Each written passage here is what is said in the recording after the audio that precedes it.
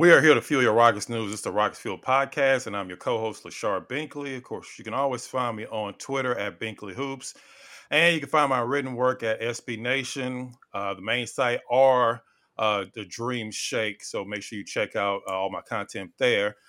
Before we get too far into it, and we're gonna let our special guest introduce himself, I'm gonna let my co-host give everybody his information where they can find all his great content. All right, it's Vator. You can find me at Vator H Town on Twitter and also IG. All right, and y'all, this is a familiar face to Rocket Fuel, but of course, I want to also give him a chance to let everybody know where they can find him because he's pretty much everywhere. Pretty much every sport you can think of, he's pretty much covering at this point. Yeah, so it's Brandon Scott. I'm at Sports Radio 610, doing a little bit of hosting, supervising their digital operation, podcasting, pretty much anything you can think of. Texans, Rockets, Astros, all of that. So, Sports Radio 610. Also doing some, like I said, Rockets podcasting, and a little bit of this, a little bit of that. So, I appreciate y'all having me, man. This is a really good space to be in, and obviously to talk about the Rockets. Y'all do a hell of a job doing so. So, I'm honored to be here, man. Man, we definitely appreciate that. Well, like I said, I've had you on before. We had a great conversation. It's been a while since you've been on. I think it was like earlier in the season, but I definitely want to have you back on because you're doing big things. Every time I look up, you're at Texans events, you're at Rockets events, you're at Astros events. So you're pretty much everywhere these days. Yeah, I mean that's the name of the game, is to be in the mix. You know what I mean? Yeah. You want to try to be seen and be available. And that to me, like if anybody like is trying to get in this business and grind, like the thing to do is to just be available. And that's I feel like working hard and being available is the best thing that I can do. And then the talent speaks for itself after that. So that's what I would tell people to do, man. Always, as best you can. Life comes and gets in the way sometimes, but as best you can, be available and be willing. And I appreciate Sports Radio 610 at the very least giving me the opportunity to do some of those things. Absolutely, man. That's great advice. In the culture we're in now, where everything's kind of a hot take, or trying to get your name out there about shock value, it's about grinding out, being available, working hard, getting your name out there in the right way, because eventually it'll work its way back to you in a positive way. So yeah, man, that's great advice on that. I'll add just to Lachard, man, not to cut you off, but I would say like a legitimate passion for the content.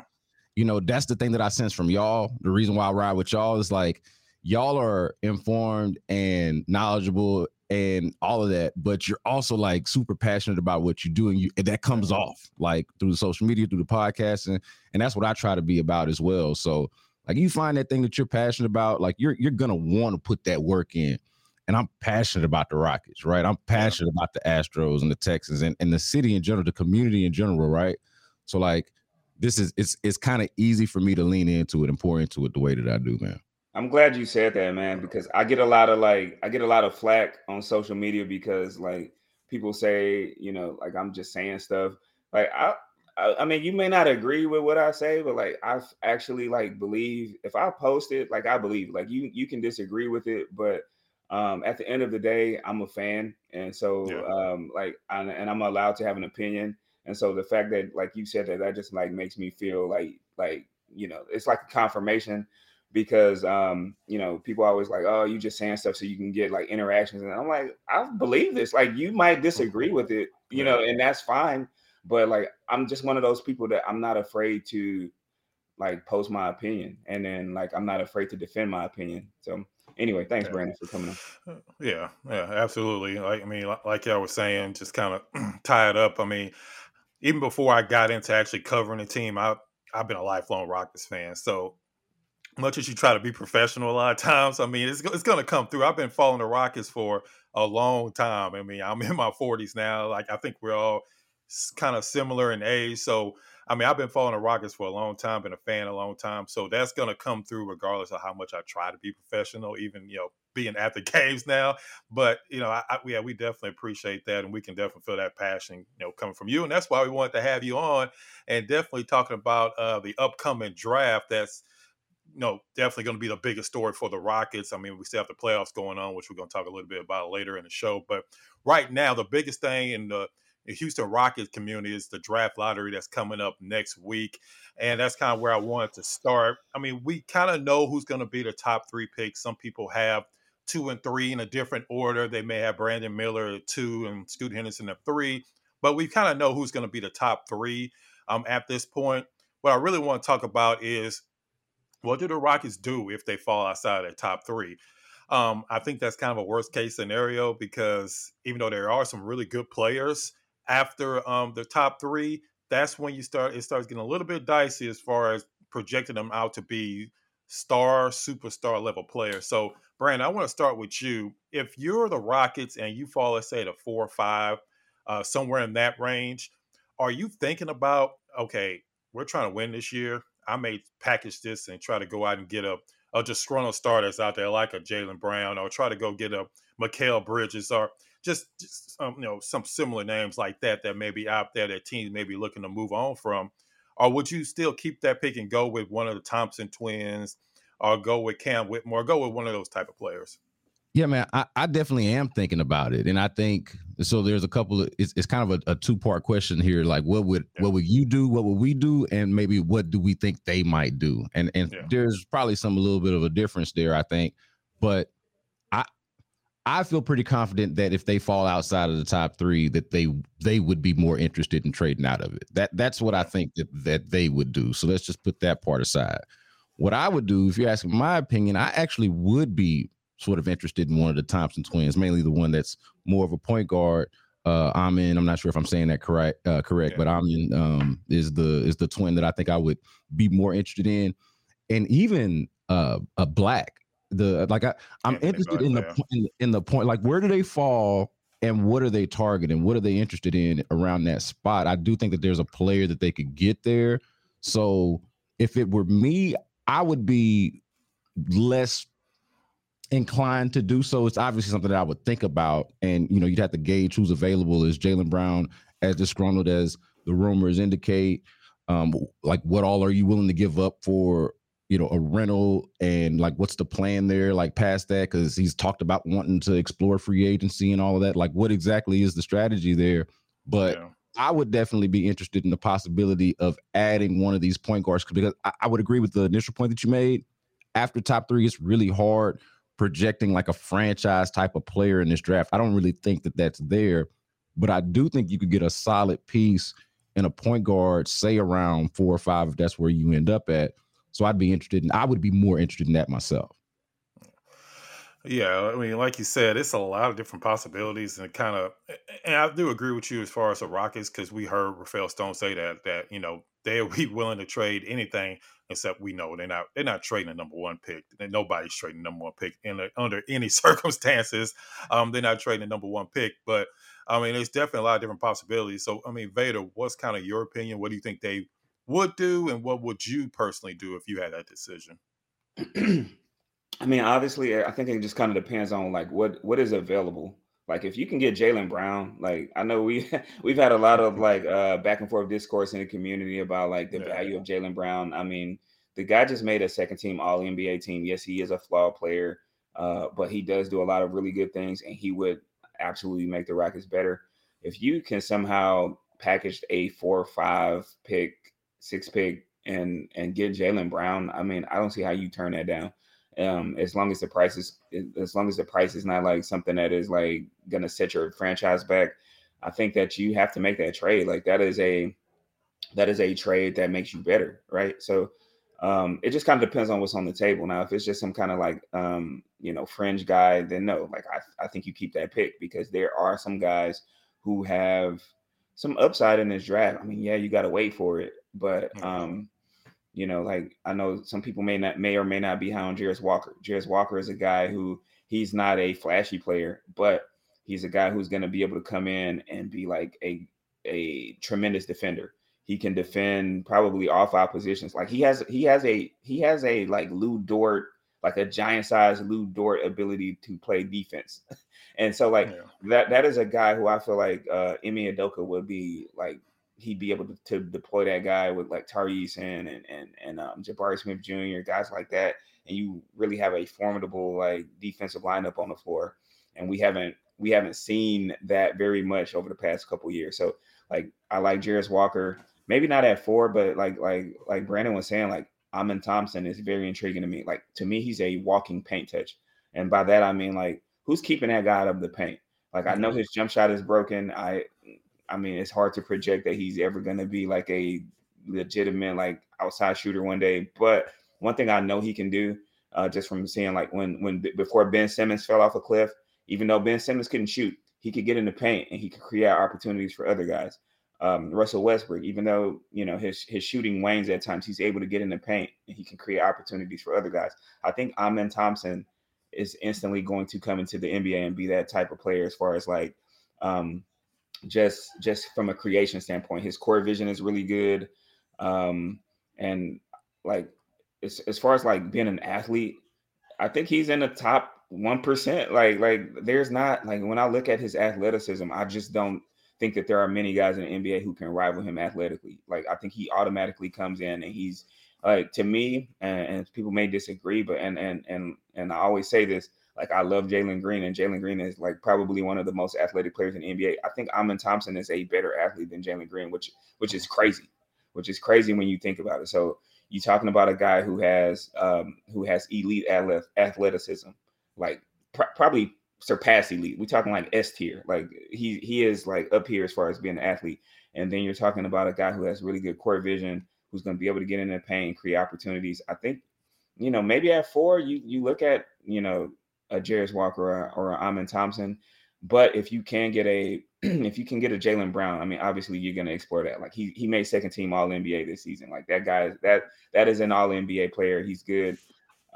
So just, long story short, basically it just kind of depends on what's on the table. Like to me, if you can get something better for that pick, you have to explore it. You have to make it known like, hey, this pick is available, but we're not giving it away. Right. And so other than that, though, I think there are still some guys on the board at 4 or 5. And I do like Anthony Black as well. I don't know if I like him at that high of a pick. I wish that we could somehow do it like the Detroit Pistons did last year. They were able to move up and they were able to get Jaden Ivey and they were able to get both. Yeah. Yeah. Jalen Duren. Yeah. And I know that's not easy to do. Right. But sometimes if there's a guy that you've identified and you like him, we saw the Texans do that. Like they identified that and people disagree with it, right? Like some people, well, not everybody, but some people disagree with the fact that they drafted CJ Stroud number 2, and then they gave up a lot of assets to move up to number 3 to pick Will Anderson. But on their board, they identify like, hey, if we get these 2 guys, I think that we'll be in a better position for our franchise moving forward. So like for me, like I think the Rockets, if they are able to like move up from that 20 position with that pick and move back into the lottery and like snag another guy, that would be to me like that would be like the best case scenario. Like if you can move up and get like a guy like Anthony Black. Could I add though? I feel like it also depends on, and I think we know the answer to this part, how quickly are they trying to get good again? And I think we all would agree that we are at the point now after the last 3 years that we've experienced that they're at like, hey, way sooner rather than later. So, so in this scenario where they fall out of the top 3, kind of going back to the point, okay, so once you fall out of the top 3, what option, again, depending on what's available, what option makes you better sooner? Drafted Amin Thompson, or like finding one of the options that we just mentioned, or trying to package that for Jaylen Brown, and that's why I feel like that's what they would lean toward, like almost as a consolation prize for not being able to get Victor Wembanyama or not being able to get Scoot Henderson. We say 'cause the types of players that you feel like even as rookies are the types of players that change your trajectory as a team, short term and long term. Okay, I can't get that type of player, so now what do I do? And those other guys that we're talking about probably don't do that for you, or are far less likely to do that for you than to use that to go package and get Jaylen Brown if that's an option. And if you bring James Harden back, he's obviously probably going to want like a veteran to come in with him. So I think that kind of changes too. Like, unfortunately, and I know a lot of people are completely against James Harden coming back in general. And then also if James Harden comes back and then you're moving like some of your assets to bring in veteran players, They don't like that idea either. But I mean, like if we're being realistic, like if James Harden does indeed come back, like and that pick falls to 4, I think it's for sale because James Harden is probably gonna want another veteran dude alongside with him to pair with. It's like LeBron James when he came back to Cleveland and they had the number 1 pick.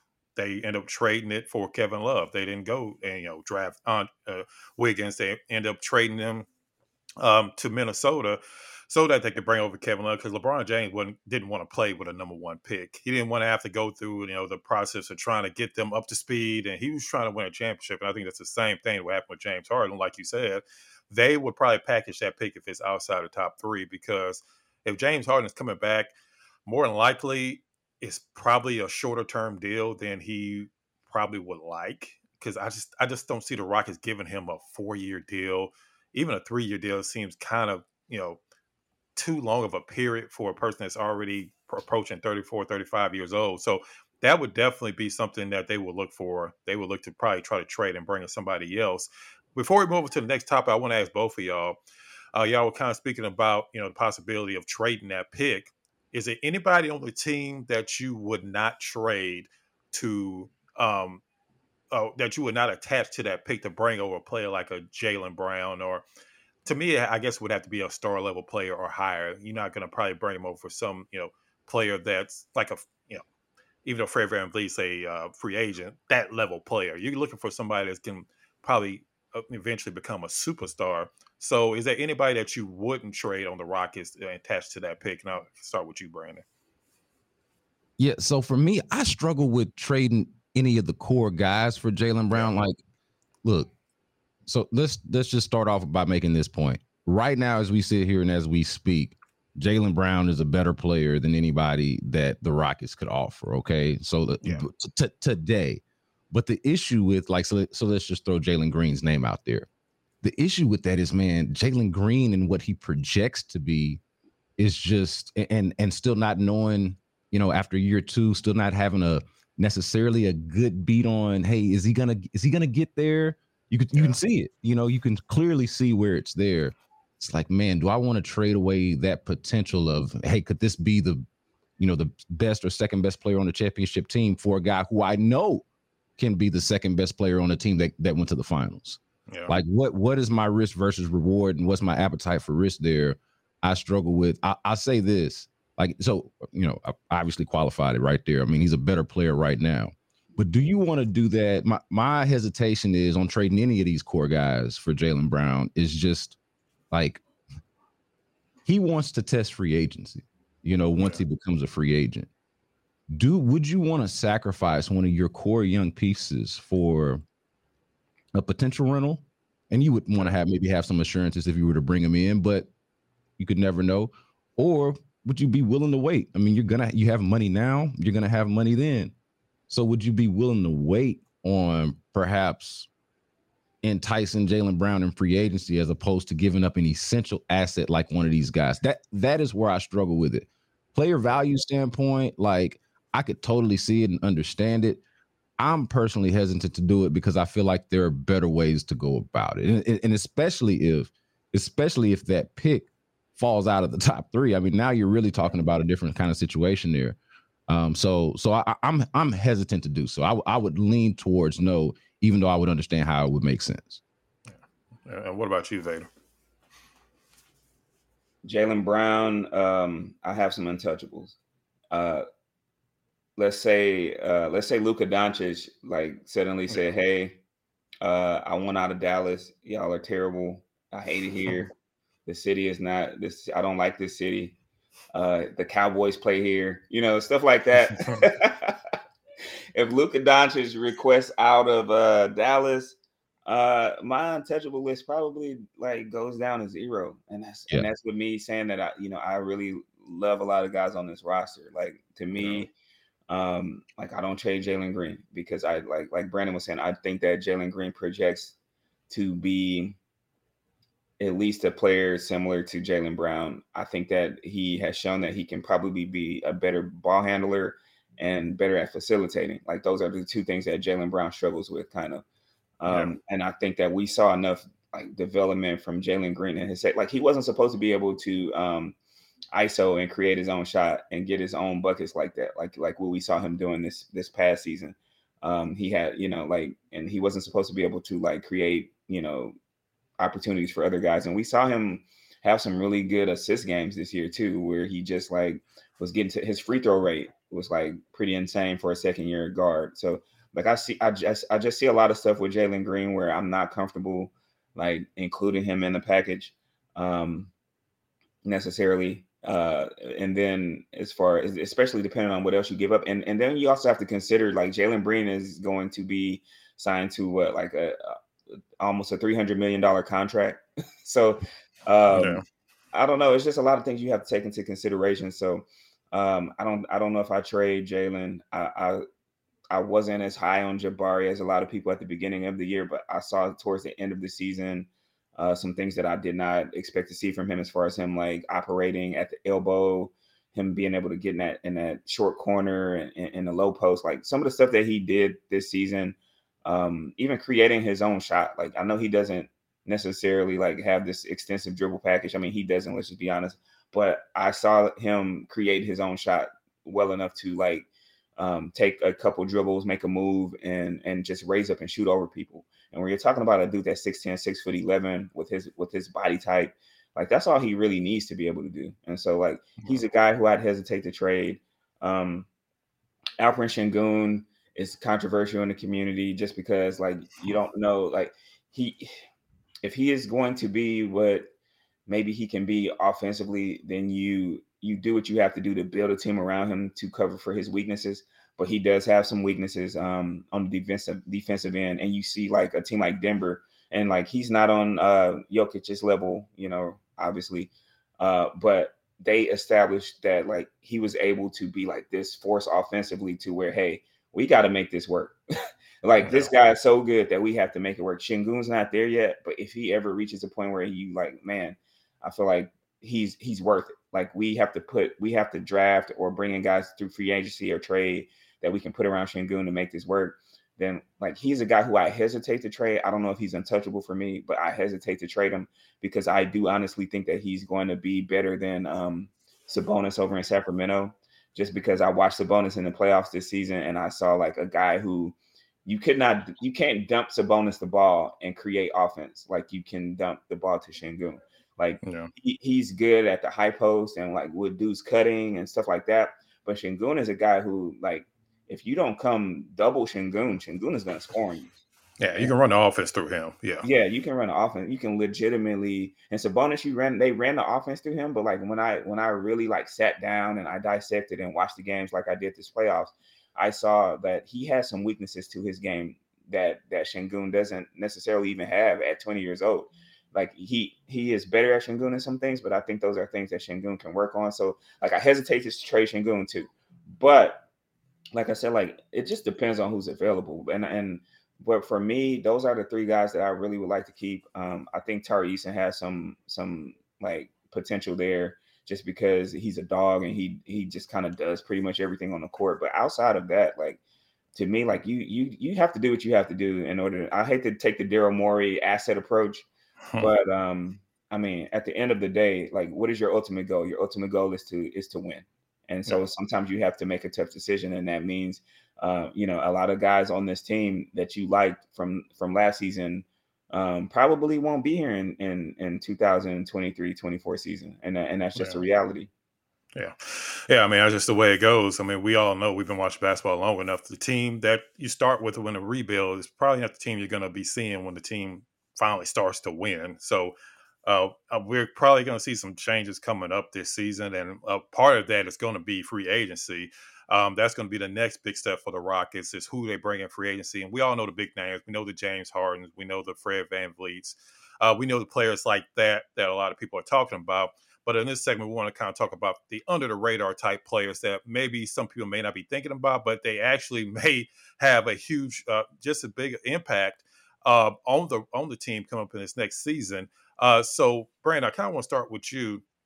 Who are some free agents that you're looking at that the Rockets could bring in that may not be like big splashy names, but can bring value to a team that's trying to actually finally win this season?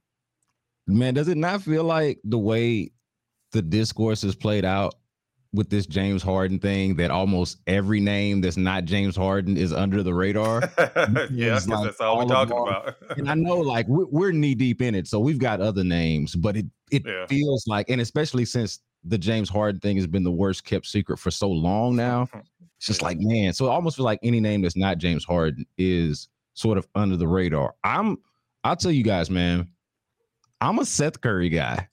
I'm a Seth Curry. Like if we're going if we're truly going under the radar, not an obvious name, you know, Cam Johnson would be a name that I would say is kind of borderline obvious, maybe not so obvious. Depends on how knee deep in the weeds do you get into this. But that would be kind of another name that I would be interested in at least looking at, because let's just be real about it, man. We know what the Rockets' struggles were, man. They couldn't shoot, man. They had no shooters on the team. Like when you arrive at a place where your best shooters are some combination of, and this is no disrespect to these guys, but your best shooters are some combination of like throughout the season. These are just guys that were on the team that were probably their best shooters. Kevin Porter Jr., Eric Gordon, and Garrison Matthews. Like Tari Eason. And Tari Eason. And shout out to Tari. Like those that can't be it. That can't be what we're talking. Like they need some knockdown shooting, man. I feel like they have shot creators, shot makers, and Jabari. I know you mentioned Jabari earlier. If there was one disappointing thing about him for me was that shot didn't seem to translate the way I thought it was. Like I came into the season with some assumptions about Jabari for all the development that we expected, that jumper was just going to be wet immediately and knockdown jumper immediately. It was not. But I do think eventually, because the form is there, the work ethic is there. Like he's got the intangibles. You figure, hey, that's going to correct itself as he develops. You figure that's going to be fine. But to the point, they don't have enough knockdown shooting. So when I look through the list of free agents, when I think of names, I start thinking about guys that can help them with the things that they just did so poorly, and that they didn't have, which was shooting. They didn't have a whole lot of shooting. They either at times couldn't defend or wouldn't defend, and at times it was a little bit of a mixture of both, you know, an inability and a lack of willingness at times, which was disappointing. But so that's where the Cam Johnson thing comes up. You're like, okay, who can help them become a better defensive team? Who are some guys that can knock down shots, and what are the names that stick out? Those are two that kind of stick out to me off top. I know we're watching the playoffs right now. We're going to talk about the playoffs, I'm sure, at some point. You know, Max Strus is a name that comes to mind when I'm just talking about guys who can knock down shots, and we're talking about under the radar or underrated, not like a frontline guy. Those are some names that kind of stand out to me. Obviously, we've addressed, and hopefully they address, the point guard situation. When we were talking about the draft and the Thompson twin, I was also thinking about how if they were to get a point guard, whether in the draft or free agency, how that could make Kevin Porter Jr. so much better, because I think there's just so much potential there if he's not miscast the way he is, if he's put in a role that allows him to really be Kevin Porter Jr. I used to always say this, man, when we were having, like, in the heart of this discussion, like before he was for sure their full-time point guard, and we're like, hey, can he be a point guard kind of thing? I'm like, man, can he just be Kevin Porter Jr.? Thank you. Can he just be? Can we not try to like square peg round hole this guy and like just let him be whatever he is? I think getting a point guard would allow them to do that, you know. So those are the ways that I kind of think about it. Like shooters, guys who can defend. Seth Curry doesn't actually fit that description. He's more of just kind of the knockdown shooter type. But Strus, Curry, and of course Cam Johnson are the names that kind of stick out to me. And there are of course plenty of others, but those are the few that I give you here. Yeah, and you kind of stole one of my people that I was going to throw out there, because Seth Curry is the exact type of person the Rockets need. They need a specialist. They need somebody that can come in. He shot 40% his entire career. It has been a season where he shot under 40% from three. He's not going to be a type of person that needs the ball in his hand all the time. He's going to be there for shooting. And when you're the worst shooting team in the league, and the Rockets got to a point where they just stopped even shooting threes. And we know that's a recipe for disaster in today's NBA, is when you're only shooting 20 threes a game. That's not going to work, especially when you're not a good defensive team on top of that. that kind of just led to the Rockets just having trouble even scoring on the offensive end a lot of nights. So yeah, Seth Curry is a great name, and that's exactly one of the names I was going to throw out there. Before I get into my list, I want to let Vader kind of give some names that he was thinking of. I want to start with a name that I don't want. Like I was looking at the list, and I'm like, and some people may disagree, but like, I don't want Dylan Brooks here, and the reason why is because like he can't shoot, right? So like we talked about like some of our, and I've seen like on Twitter, some people were saying like he's gonna be like Patrick Beverley 2.0. Patrick Beverley could shoot 3-pointers when he was here. Like I don't know if y'all remember that or not, but like one of the things that got Patrick Beverley on the floor over Jeremy Lin was the fact that he was a more consistent 3-point shooter and he defended. You're bringing in a Dylan Brooks who is an inconsistent 3-point shooter, and then he brings all this other like weird stuff with him. Like we don't need that. We got enough problems already. People complaining about Jalen Green painting his fingernails.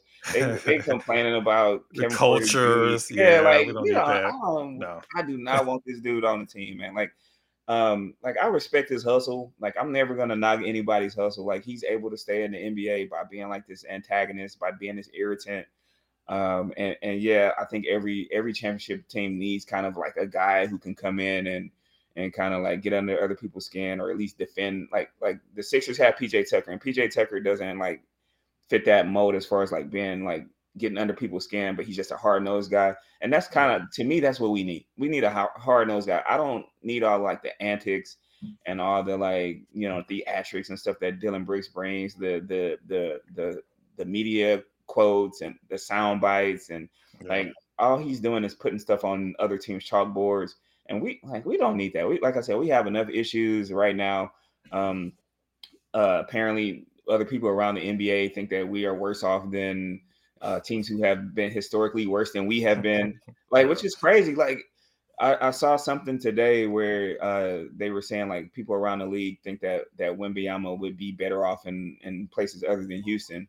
And when you look at the other top teams and the other teams in the lottery who have a realistic shot of getting him, you're talking about who? Like the Charlotte Hornets, who, like, do we need to talk about Bridges? Do we need to talk about some of the stuff we've seen on social media, like with Bridges and even LaMelo? Like, let's be serious. And then who else? Detroit Pistons. They've had like one winning season in how many years? It's been like over a decade. Like they have not been a good basketball team. We're talking about the Spurs, who just had a controversy with the player who they drafted in the lottery that they had to cut. But the Rockets, for some reason, are being held to this standard and held up as like this is the most dysfunctional franchise in the NBA, and I just think that is completely unfair. So. Yeah, I don't like that. So yeah, as far as like free agents now, like Dylan Brooks, like I wish him best of luck wherever he goes. But like I don't want him on the Rockets. And then I looked down the list and I saw guys that have like that look good on paper, but they have other issues like injury concerns. And I mean, you have your Chris Middletons, who is a good player. You have your Kristaps Porzingis, who would be awesome here if he was healthy. But he can't stay healthy. You have Kyrie Irving, who, comes with Kyrie Irving baggage.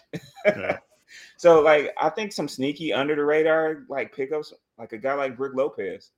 Like, Brook Lopez could anchor our defense. Like, he'd give us, like, a change of he'd give us a different look defensively. Like, that guy he transformed his career. Like, when he first came in, he was known as this, like, offensive guy, right?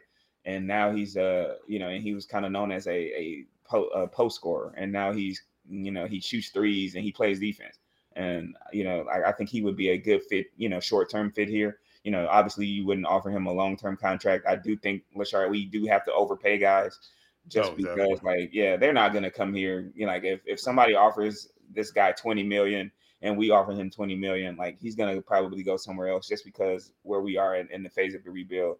So I do think you're going to have to overpay guys, but I think that's okay as long as the contracts are like 2 years, 1 year, 2 years, maybe, I think when you get to 3, you might be pushing a little. But I like Brook Lopez. Jakob Poeltl. I don't know if I'm saying his name correctly. Those foreign names. Jakob Poeltl. Jakob Poeltl. Jakob. Yeah. That was a song. Some of y'all might know that's a song. But That's what. That's also what we used to say. If if you hit a jump shot, yak him. Brandon knows. Yeah, you cross somebody and you you hit that thing, yak him. Since I J somebody, but I remember though back in the day. Just on the strength of that name alone, like I want to move Jakob up to top 5 on the free agency list. Let's bring him in just so we can do that. But like he's a guy who he went to the Raptors and he helped them a lot. Like I think he would do a lot of good starting. Things. He do a lot of good things on this team. I'm not big on paying Fred VanVleet the max. I know some guys like that idea. I'd rather if we're gonna bring in a vet. We're gonna bring in a vet point guard. Like I'm okay with that, but I don't want to. I think because he does have these big games in playoffs at times, and he has shown he's a gamer. I think people think Fred VanVleet is somebody that he isn't. Like if you really dig into his statistics and as far as what he does, I think people think that he's this pure point guard who's gonna get to the basket and finish at the rim, and he's not that. He's not that at all. So for me, Cam Johnson obviously fits a need as far as being an outside shooter, being able to be a 3-and-D wing. So for me, Lopez, Cam Johnson, Jakob Poeltl, those are some guys to me that come to mind as far as just filling needs that we need because we got to get better defensively. We have to get better at shooting threes. We were the worst three-point shooting team in the NBA this season. And you're not gonna win any basketball games in the NBA when you can't shoot threes. So and Seth, like you said, Seth Curry would be a sneaky pickup, and I think he's a guy that's attainable. You can actually get him. Yeah, and y'all both actually that's another name that I had on my list was Poeltl. He's a legitimate 7-footer, something the Rockets need. They don't have size on this team at all. Yes, I know they have Boban, but I mean somebody actually is going to play legitimate minutes. They don't have enough size on this team. Even though they were a much better rebounding team, probably the best rebounding team in the league this year, it was a lot of times where teams would just get into the paint and be able to easily score against the Rockets because they just did not have that size inside. So someone like Poeltl would be perfect. I don't think you would have to break the bank to bring him over. Now it'd be a matter of whether he'd be willing to come off the bench because you're either going to have Şengün here, or if Şengün's not here, it's probably because you have Victor Wembanyama and you decided, well, Şengün would probably have to move on from him because he's not going to want to come off the bench. But either way, you're going to have one of those two guys here. So it'd be a matter of would a Brook Lopez want to come off the bench? Would a Poeltl want to come off the bench? But that's definitely the type of play I think the Rockets need to be going after. Another one was Naz Reid. He's probably one of the best backup centers in the league as far as on the offensive end. He doesn't give you a lot on the defensive end, so that's kind of why I'm a little bit hesitant on bringing him over. But as far as offensively, there's not a lot of much better players at the center position when it comes to scoring, like Naz Reid. Another guy that I think is actually what Dillon Brooks think he is Josh Hart. Even though he did struggle a little bit in the playoffs, I think he's the type of player that would fit perfectly on the Rockets. He's hard-nosed. He's not always, like you were saying with Dillon Brooks, where he's always a lot of his, notoriety comes from his talking. It doesn't come from his playing. Even though, Josh Hart has his moments where he's meme-worthy and stuff like that, but he's not always giving people bulletin board material. He out there playing hard. He gets a lot of offensive rebounds, probably one of the best rebounding guards in the league, plays good defense. I think that's another type of player that the Rockets could target because at the end of the day, you don't want to have to go and give somebody a 4 or 5 year contract and paying them $40-50 million a year like you would have to do with a James Harden or a Fred VanVleet. To me, I think the Rockets are at the point now where they need to be smart. Even though they have the money, they need to be smart on who they bring in. They need to bring in I would bring in 3 or 4 players like a Josh Hart, like a Seth Curry, then trying to bring in just one big name player, and then you're using a majority of your money just on that one player. So I'd rather have Austin Reeves. I'd rather have Austin Reeves than Fred VanVleet. Honestly, honestly, yeah. Because honestly, you're gonna have to pay Austin Reeves. He's making some big time money in these playoffs. Try to pay him, but I think they're limited on what they can offer. I don't think they're gonna be able to afford him. I don't know if he's a restricted free agent. I don't think he is. I think he actually is unrestricted free agent, if I'm not mistaken. Yeah, I read something, and I don't know how he is restricted, I guess. But he's restricted. Okay, he's restricted free agent. But I think they're limited on what they can offer him. So, if a team comes in and offers him something above what they can pay, I think you might be able to poach him. And I think that he's a guy who has he like the second half of the season, like he got to the basket a lot and he drew a lot of fouls. I saw it, and then the reason I saw that is because I was looking at something as far as Jalen Green, how Jalen Green was getting to the basket and drawing fouls. Austin Reeves was right there, and so like you're talking about another guy who can be like a foul merchant, who can get to the basket. He makes winning plays. He hustles. He does a lot of the stuff that we want our guys to do, as far as like, diving for loose balls, like playing, giving 110%.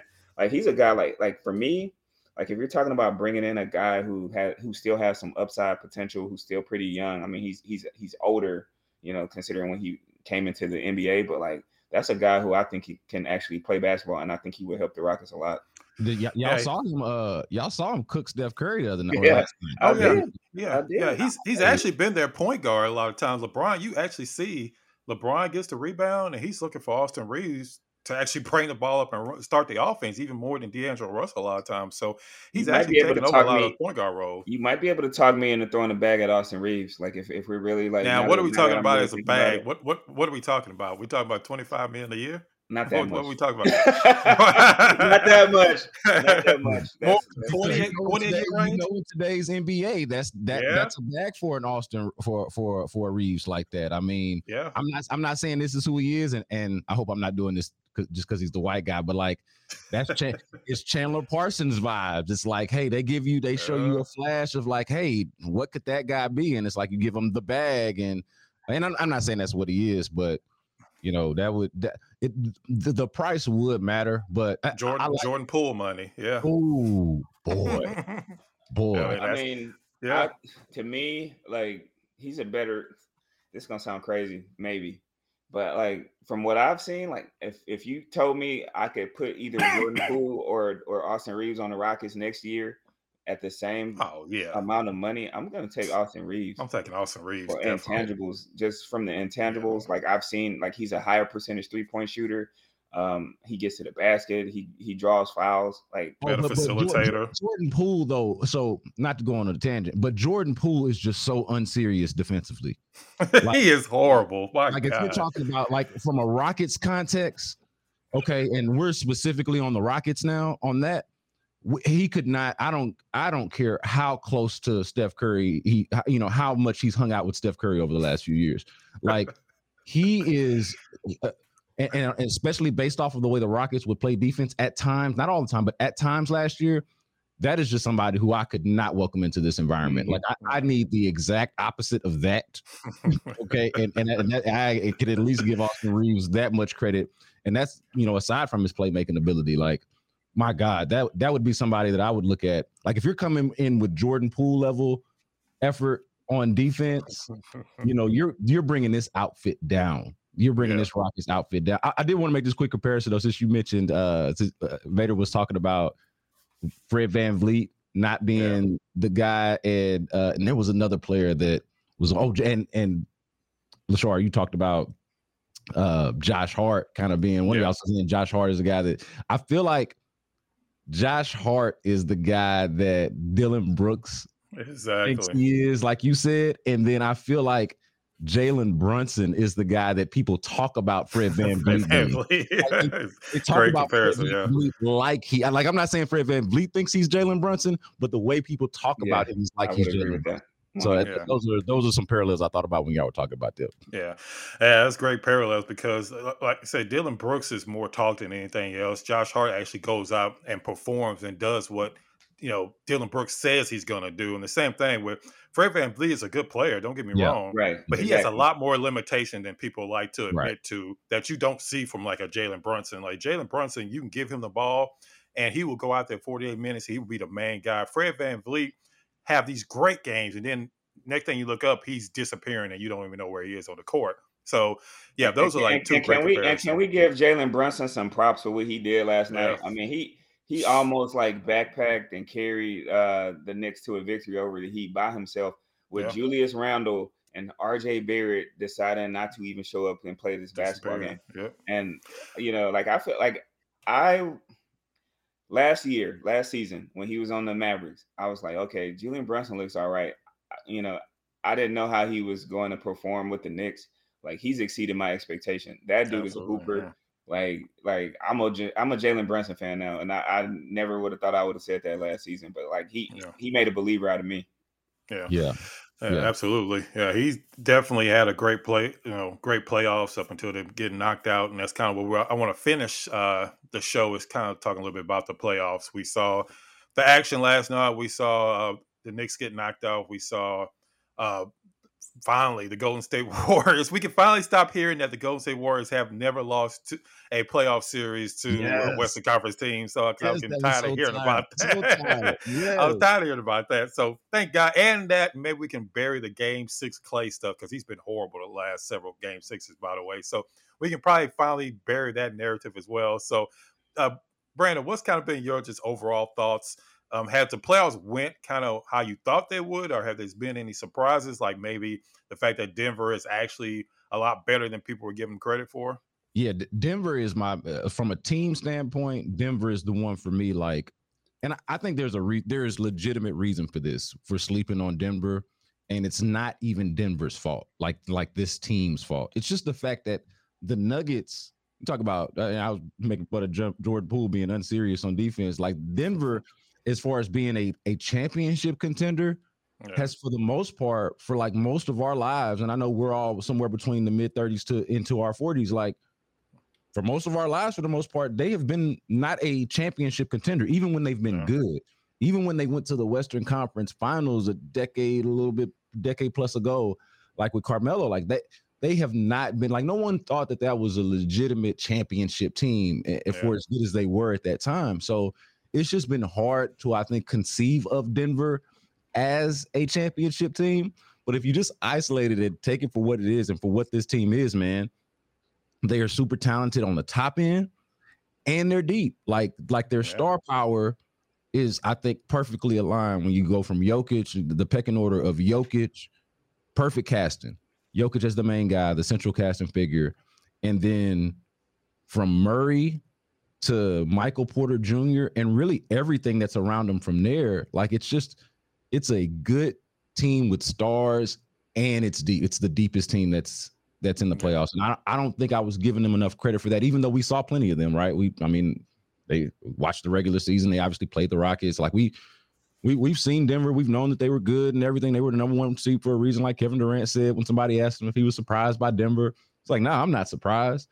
Like we probably should not have been surprised. Probably should have given them a little bit more credit and respect on the front end, which is why I'm doing it now on the back end. Like kind of like you were doing better just now with Jalen Brunson. I think I gave a little bit, didn't give them put enough respect on their name coming into the playoffs. So they've earned that, I feel like.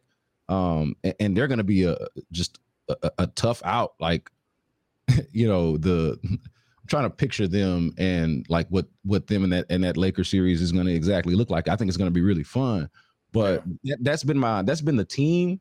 And then the player for me, man, like Devin Booker was that guy until like Phoenix. I think that's maybe the other surprise is that Phoenix would in back-to-back years in the season with gutless performances like that. Like at home. At home, that's what I'm saying. At home, season on the line, and to put up a gutless, like embarrassing performance like that with guys with like all-time guys. I know Chris Paul didn't play, but like Kevin Durant is an all-timer. Devin Booker is like showing himself to be like, I think one of the better players of his generation, which is a much younger generation than what we're talking about. I think with Kevin Durant, we're like talking about the next generation of players. He's going to be like, among the elite of those guys, so like to end the season like that, man, for a second straight year, that part surprised me. I don't know how I'm going to look at Phoenix the same when the playoffs come next year. I don't know how I'm going to be able to unsee 2 years in a row, even if they do have guys like Kevin Durant and Devin Booker on the team. But player wise, to get back to my point, was Jimmy Butler, man. Jimmy Butler, like the Jimmy Butler story. The Tom Ball, Jimmy Butler. Yeah, Tom Ball zone, and shout out to Tom Ball, the North Side, and everybody, all of y'all out there, man. Like Jimmy Butler, the Miami Heat as a test. So Jimmy Butler as a testament to like hard work, perseverance, getting it out of the mud, and far more talented than probably he was ever given credit for until recently. and then the Miami Heat as an organization, which we know that they are a world-class organization. They've been for a long time, but here's another display. Here's another exhibit, if you will, of the Miami Heat as an organization. And this is not to like stroke the Miami Heat too much, but like, yo, credit where it's due. You know, as an 8 seed to be where you are, to knock off a Titan, a giant in or Goliath type in a Giannis-led Milwaukee team, you know, and to be in this position, like I just got to give Miami all the credit in the world, and namely Jimmy Butler, who I think has been impressive. But those are the things that have stood out to me, man. It's just the playoffs overall have been compelling. I was mentioning this before we even started recording, that despite some of the injuries and despite some of the things that turn me off about the game, like unnecessary flagrant fouls, reviewing everything to see if it's a everything that looks a little dicey is a flagrant, and we gonna throw Dennis Schroeder out the game because him and Draymond Green dare to acknowledge each other's presence, and like, you know, there are things about the game that bother me and make me feel like I'm getting old real quick.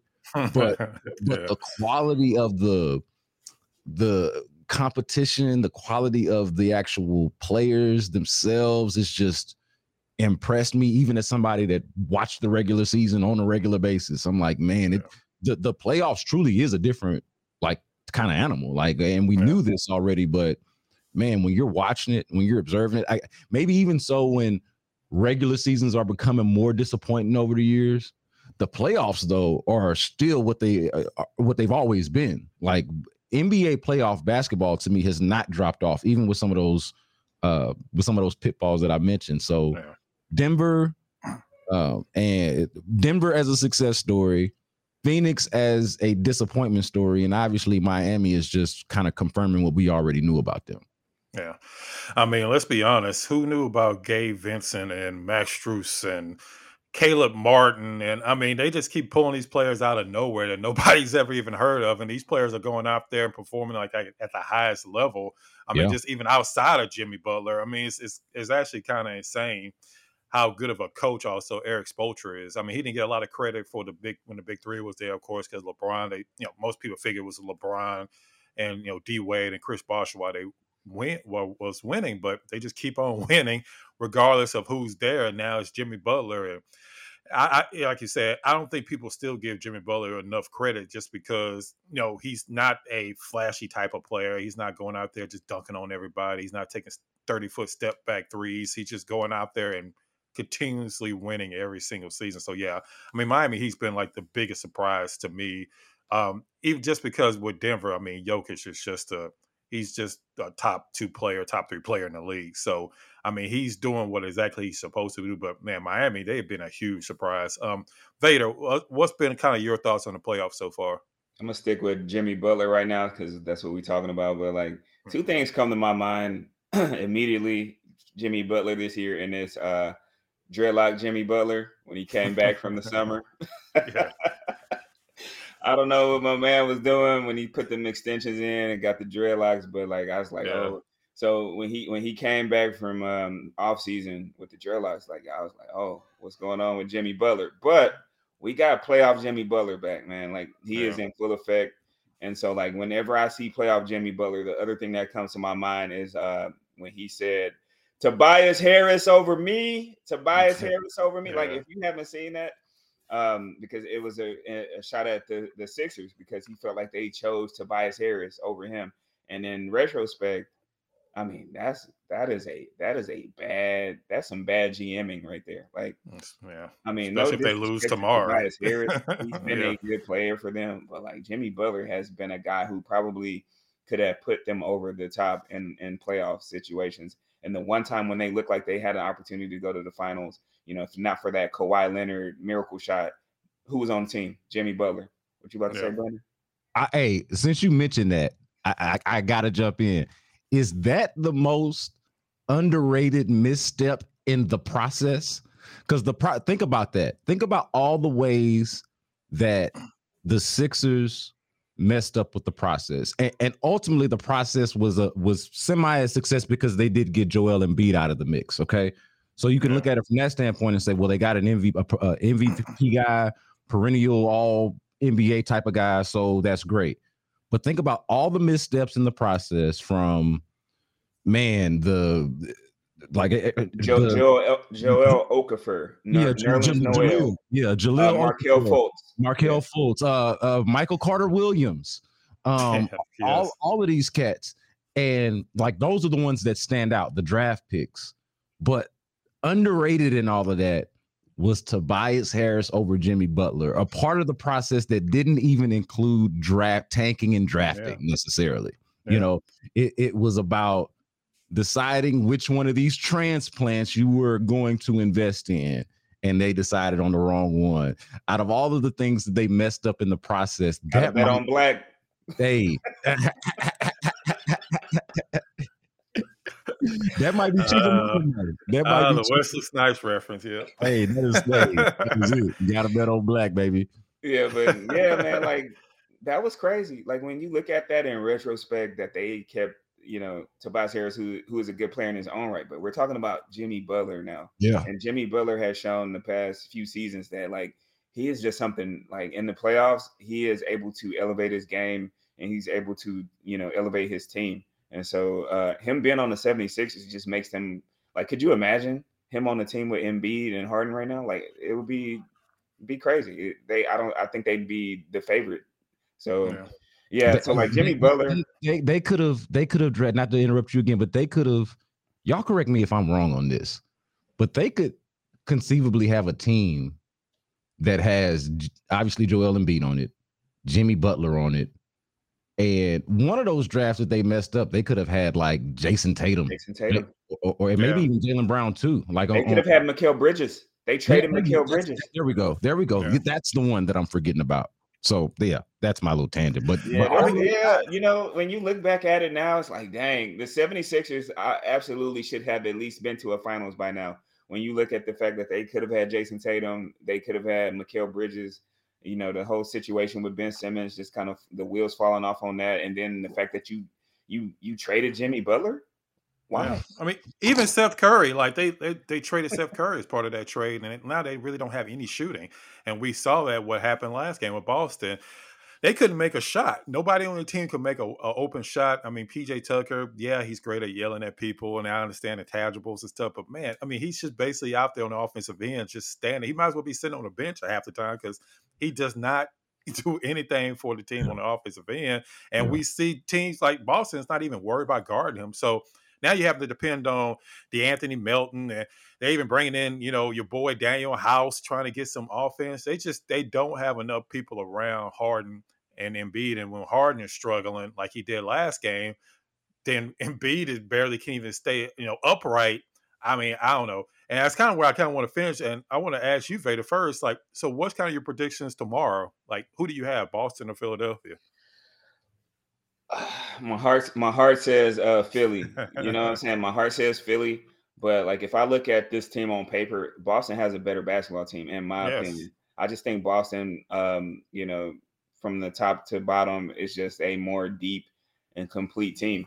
So you're relying on Joel Embiid and James Harden to have like Herculean performances. And we know that I don't know, like, would you bet your money on that? Like, I love James Harden. Like, but if you told me I had to bet like every penny I have in my bank account that James Harden is going to show up tomorrow and like, have a, at least a 30-point game, 30 points and 10, like a vintage James Harden game. Right.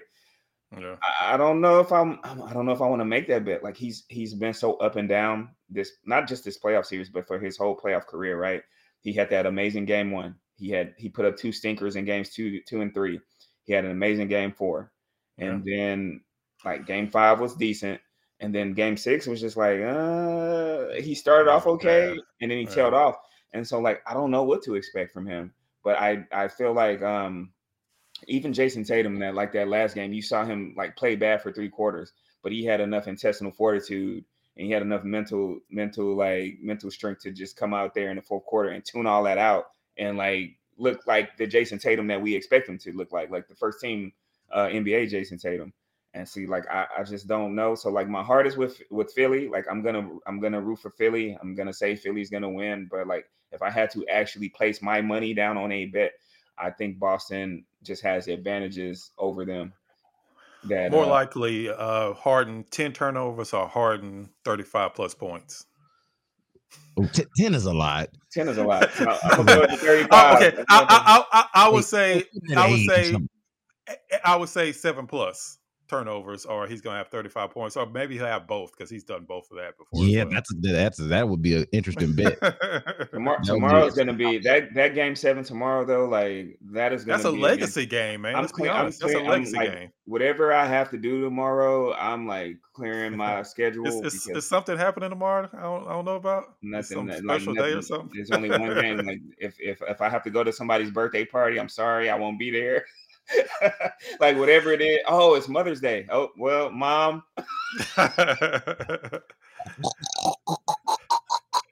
Hey, and why am I sitting up here with a mother and mother to my children thinking like, what is tomorrow? What they talking about? Like, oh, we just joking. If they tune in, like we knew what tomorrow was all along. I'm gonna have to edit that part out. So my wife, you don't hear that part. Dump that. Yeah, no, man. Like whatever is happening, like we gonna have to reschedule because I'm not missing that game. I'm sorry. And then and the we can't end the pod like the Golden State Warriors are dead. Like we got to talk about that. And we did not mention that Draymond Green is also a free agent. I don't know. Oh, he's gone. Oh man, I don't want him here, but he's gone. Yeah. He's not coming back to Golden State. I don't see. I mean, sure they can throw some money at him, but I don't think Golden State wants to throw money at him. I think they're perfectly fine with Draymond. I think at this point the negatives outweigh the positives when it comes to Draymond Green. I mean, if they can get rid of the podcast by itself, that's a win for Golden State just by itself. So just forget about all the other stuff that he does. You know what? Hey, this might be a hot take. But I would almost be more interested in Draymond Green just go full on podcast. I don't really got to watch Draymond Green play basketball. Oh, man. Can you imagine the stuff he would say? Just the entertainment. Like I don't necessarily got to agree with anything he say. And it's not talked about enough. But Golden State really fumbled those draft picks. They had the second pick in the draft, and they drafted Wiseman. Yeah, and they had that Kuminga. Pick. And they drafted Kuminga. Like. You could have had, I mean, this, people do this all the time as far as like, redrafts and all of that, but like could have had LaMelo Ball, you could have had Franz Wagner, you could have had Josh like these are guys that actually fit the way that they play, their play style. And you could have had those guys and you still could have extended your dynasty out a few more seasons. And now, they ended up trading Wiseman for Gary Payton, the second, which is crazy. And then, Kuminga doesn't play. So those are some things that just kind of get, glossed over, but they kind of screwed those two draft picks up. It's going to look a lot worse now that Steph Curry and Klay Thompson is getting older. I think Klay Thompson, the days of him being a top shooting guard to me are over with. I mean, he can still be a good player, but he's not anywhere near the level that he used to be at. And then, Steph Curry is Steph Curry, but at some point, he's just like anybody. He's going to get older and he's going to be, phasing himself out of the league. And now you fumble, like you said, to Kuminga. Maybe Kuminga gets better, but right now I haven't really seen anything from Kuminga make me like, oh, yeah, Moses Moody is a decent player, but not like I'm sitting like, oh, he's going to take the next step. And then you gave all that money to Jordan Poole. So now you're tied to Jordan Poole. And who's going to trade for Jordan Poole at this point if you're trying to trade him? And Wiggins is a good player, but who's to say Wiggins is still going to be around? So Golden State finally may be on their way down, even though we've said this before, and maybe they can pull off some miracle trade and bring in another Kevin Durant type player, which would be just insane. But at this point, like you said, they've made a lot more mistakes than they have made in the last several years, probably in the last couple years combined. So I'm perfectly fine with that. I'm perfectly fine with Golden State going down finally. Hey, so before I go off on the Golden State thing, I wanted to go back real quick and just on the Philly Boston thing. Yeah. My hang up. The reason why I'm struggling with Game 7 and predicting it is because of the way both teams lost their most recent losses. Like the way Boston lost in Game 5 and the way Philly lost at the way they played at the end in both of those games in 5 and 6 made me feel bad about both teams going into the next game. So like in game 6, I'm like, hey, you know, the way Boston ended that last game, Philly is closing this thing out.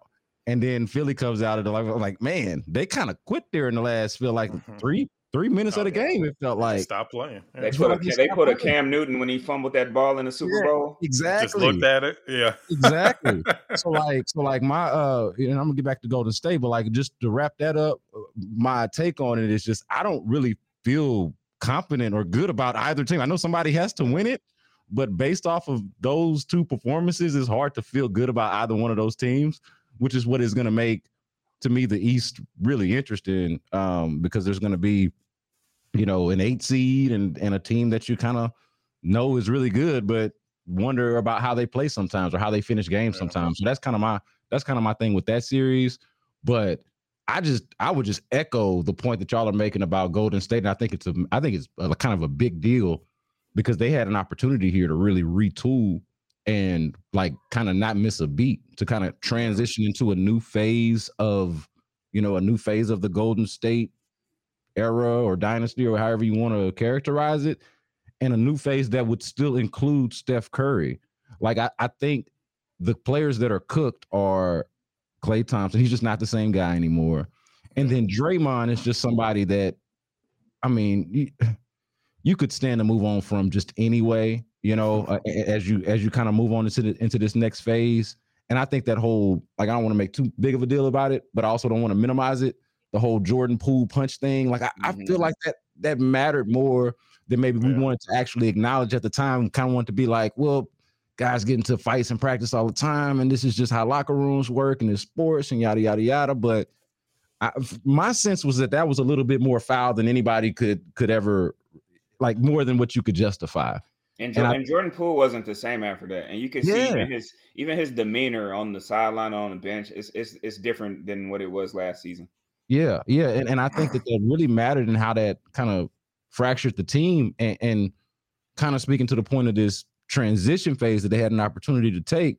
There seemed to be, and I've listened to a little bit of radio in the Bay Area too, to kind of get a beat for how they feel about all of this. There seems to be kind of a legitimate divide.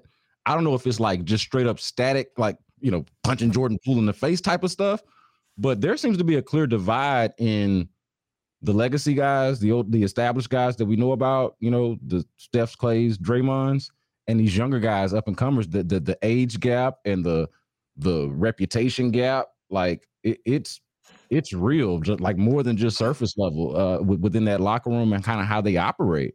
So I mean, I think that they have an issue of maybe did they pick the wrong guys, and then also, like, the trust level. Like, I think they could have stood, and I know, Lachard, you said you didn't see much out of Kuminga, but I would have been curious to see him play more, you know, and maybe that speaks to his readiness, and maybe they didn't think he should play more. But I mean, he's gotten buckets for them at times. You know, they've relied on those young guys at different points during this season when they had to, you know, and to see that when you got to the playoffs, they didn't seem to have the faith in a Jonathan Kuminga. You know, I think he was complaining about his minutes even at some point with local media. Moses Moody, you know, maybe not a great player, but, you know, I wonder if both things, if they pick the right guys and if they even have the right kind of faith to invest in their young guys, you know, show some kind of level of faith in them. I would have liked to have seen more of them in the series, to be honest with you. Like, they had this commitment to Dante DiVincenzo and, you know, guys like that. And I know Dante DiVincenzo is a good player. I think he's going to might even be a free agent. You know, we were talking about free agents. Yeah, he is. And a champion and all of that. But I would have liked to see more of these young guys that actually get a better feel. Like, I don't really feel like I can give you a good feel for what those guys are, because I didn't, particularly in the playoffs, because I didn't see enough of them. Yeah. And I mean, I definitely agree. And honestly, at the end of the day, it's just good not to have to keep talking about Golden State in the playoffs anymore and have to see their faces. You know, objectivity out the window. I'm sorry. I'm just so tired of seeing a Golden State. It's a parade inside my city. Hey, I was watching them in the I stopped at the gas station last night. I had it up on my phone. And it was actually still It was actually still the earlier game. So it was Knicks Heat actually that I was watching. But a guy was kind of standing in line with me, looking kind of over my phone. He was asking about the score, and then he started asking me who I was going for. And I said, man, I'm a Rockets fan. Only thing I'm rooting for in this playoffs is for Golden State to go home as soon as possible. Yes. and just as a basketball fan who's got a little bit of, not as a hater, because I can appreciate their place in the game, and somebody that loves basketball, loves the NBA, can like respect their place in history. But like in the moment right now, the fatigue and, and obviously the Rockets connection, I'm like, yo, go ahead and get them up out of here. No, but Brandon, I'm gonna tell you what when they went off the rails for me, like I didn't hate them. Like I didn't like them because they were our rival. But when they brought Kevin Durant in, that was the divide for me. That's when I was just like, okay, like, because you add the second best player in the NBA to a 73 win basketball team. Like, no, like I was not okay with that. Me neither. I had more of a problem with Kevin Durant for it at the time. Now I'm much more forgiving of that now than I was at the time. I would have agreed with you more when it happened. But this is why I've changed my mind on that a little bit. Because I guess knew this at the time, but when I reflect on it, man, that is more of a credit to LeBron. Like they were everything that you just said that they were. How many games? 72. They won 72 games. 73 games. Yeah. They won all them games. They were the best regular season team that we had ever seen. They were, if not the best, certainly probably the best shooting team that we had ever seen. Had all of these things going for them. Had won a championship 2 years before, but they needed the second best player on their team to combat the fact that they kept running into at the time the best player in the game. So. Like I'm not saying that I respect it, because I don't. I would more so agree with you there, but I definitely understood it. I'm like, man, they looking over like, man, we got the best team that y'all never seen, and this dude over here didn't pull together, dusted off Kevin Love from Minnesota and figured out a way to get Kyrie to act right, and got him a championship. Josh Smith, J.R. Smith, and making this happen. Like, okay.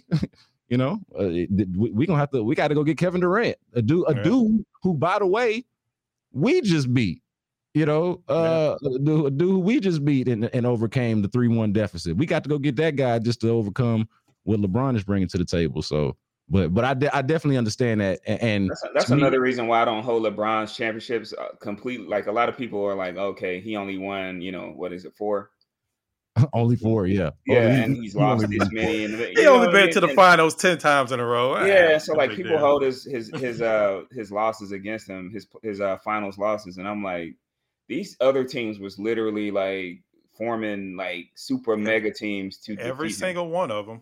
Boston, Golden State, all these teams were forming super teams just to beat LeBron. And I'm not a huge LeBron fan on the court, but I can see his greatness a lot more than most people do. And like you said, I mean, they went and basically cried and begged Kevin Durant to come over there after winning 73 games because they were that scared of LeBron James. They kicked Harrison Barnes to the curb.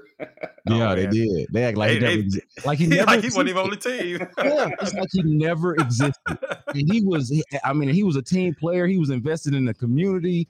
He was like a kind of a stand-up dude, kind of like out there. And they acted like Harrison Barnes never existed, all because of LeBron. Like this is not to do too much stroking of LeBron, but the reality of it is the way he dominated the Eastern Conference before he went to the Lakers, they could have renamed the Eastern Conference, just called it LeBron, like Team LeBron. Call the Eastern Conference the same thing you call his little All-Star teams now that they're doing the All-Star captain thing. Like, it was the LeBron Conference for a stretch, for an era, basically. They called him LeBronto in Toronto for the longest. If he beats Denver the way they're playing right now, I think I don't know, man. I'm gonna have another level of respect, because to me, I know a lot of people are pointing to the fact that like the Lakers have been a good matchup for Denver this season, but like Jokic, and you talked about it a little bit earlier or before you even got on, that like I don't even understand how Nikola Jokic does the things that he does, man. Like, he's this guy. He doesn't look overpowering as far as like a physical specimen. Yeah, he's big. Yeah, he's tall, but he doesn't seem overly athletic. He barely jumps. He's just out there, and he's like just thinking the game at a different level than everybody else. and his anticipatory skills, his reflexes, the way he's able to see things happen before they actually happen, and it's just pretty amazing. Like, he just goes out there and he'll casually drop a 30, 15, and 15 on you, and you look at the box score and you're like, man, this man just like he's out here going crazy, putting up Wilt Chamberlain numbers.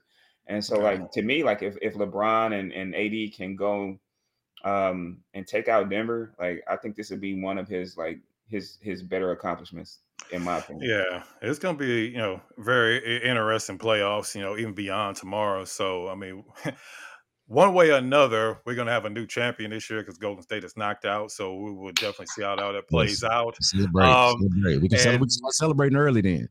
And Tuesday, don't forget about Tuesday. And next week is going to be that's the Rockets, quote unquote Super Bowl. It's next week. Their NBA Finals is going to be next Tuesday. So we will definitely be back for a post draft lottery show. We'll be definitely having some interesting things to say about that. But before we go, I want to definitely thank Brandon for coming on. It was a great conversation. We'll definitely have you back on at some point this offseason because, as much as we think there's a lot to talk about, there's going to be a lot of off time in between now and the season. So we're definitely going to have you back on the show. We appreciate you coming on. Man, it's a pleasure, man. I love doing this, man. I could talk to y'all. Yes. Like this flew by, could do it plenty more, man. So thank y'all for having me, man. And I'll do it anytime. Yeah. I mean, absolutely. We could talk for 2 or 3 hours and, but it probably won't be watching 2-3 hours of a podcast, unfortunately. But I could just keep talking for hours and hours. Exactly. But we will definitely have you back on as usual, Vader. I appreciate you coming on and joining me every week. Oh, so, So like, I just want to say, like, whoever you pray to him. If you got any, if you got some lucky draws, put them on. You got your lucky bobblehead. Yeah, lucky bobblehead, rabbit's foot, whatever it takes. We got to do whatever it takes, man. We need a top 2 pick in this draft. Yeah. I think the narrative around the NBA, around the league, will change a lot if the Rockets were to secure either Scoot Henderson or Victor Wembanyama. So let's speak that into existence on Tuesday. Yeah. Absolutely. Yeah, man. So much riding on it, man. Absolutely, man. And like I said, I appreciate everybody that joins us every week, that checks out our YouTube page, that checks us out on Twitter, Reddit, wherever you check out our content. We appreciate everybody that comes on, gives us likes. Please make sure you subscribe to the channel because, like I said, we're going to be having some big things coming up, whether it's press conferences at Toyota Center, whether it's interviews with potential draft picks during the draft combine. We're going to be having a lot of exclusive content on our YouTube page. So make sure you're checking out our YouTube page, and we appreciate all the support. And make sure you check us out for our next episode of Rocket Fuel Podcast.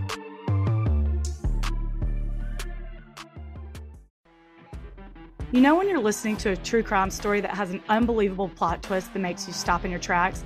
That's what our podcast, People Are the Worst, brings you with each episode. I'm Rachel. And I'm Rebecca. We're identical twins who love true crime cases that make you say, didn't see that coming, and we hate the people responsible for them. Listen to People Are the Worst now on Apple, Spotify, or wherever you get your podcasts.